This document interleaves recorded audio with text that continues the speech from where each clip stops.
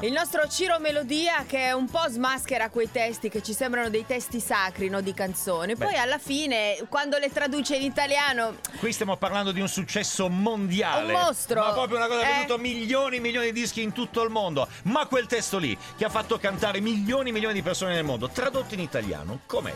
Non lo so, secondo me Lionel non l'avrebbe cantato. Non lo so, così. O meglio, l'avrebbe cantato ma non avrebbe avuto lo stesso successo. Vabbè, comunque è Lionel Richie con tutta la notte, cioè All Night Long ovviamente. È già poesia. Lionel, scusa. Amici miei, è arrivato il momento di fare il diavolo a quattro e divertirsi, buttare via il lavoro da fare, lasciamo suonare la musica,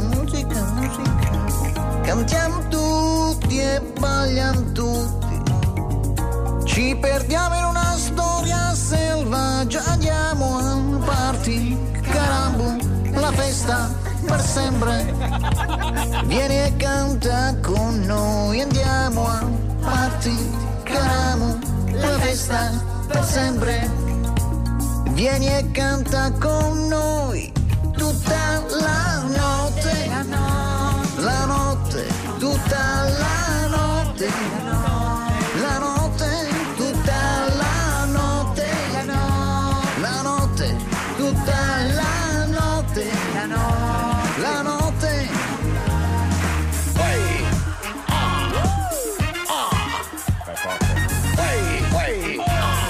Maestro Ciro Melodia, don't believe this, diciamo. Jumbo Jumbo, siamo lungo la strada verso il party. Oh, Jumbo là, don't believe this, diciamo. Jumbo Jumbo. Oh, yeah. Siamo lungo la strada tutta la notte,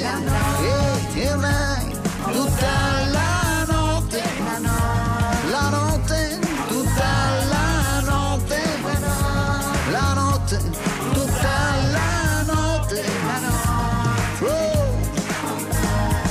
Andiamo al party e poi faremo festa, si canta con noi, la notte, tutta la notte, tutta la notte,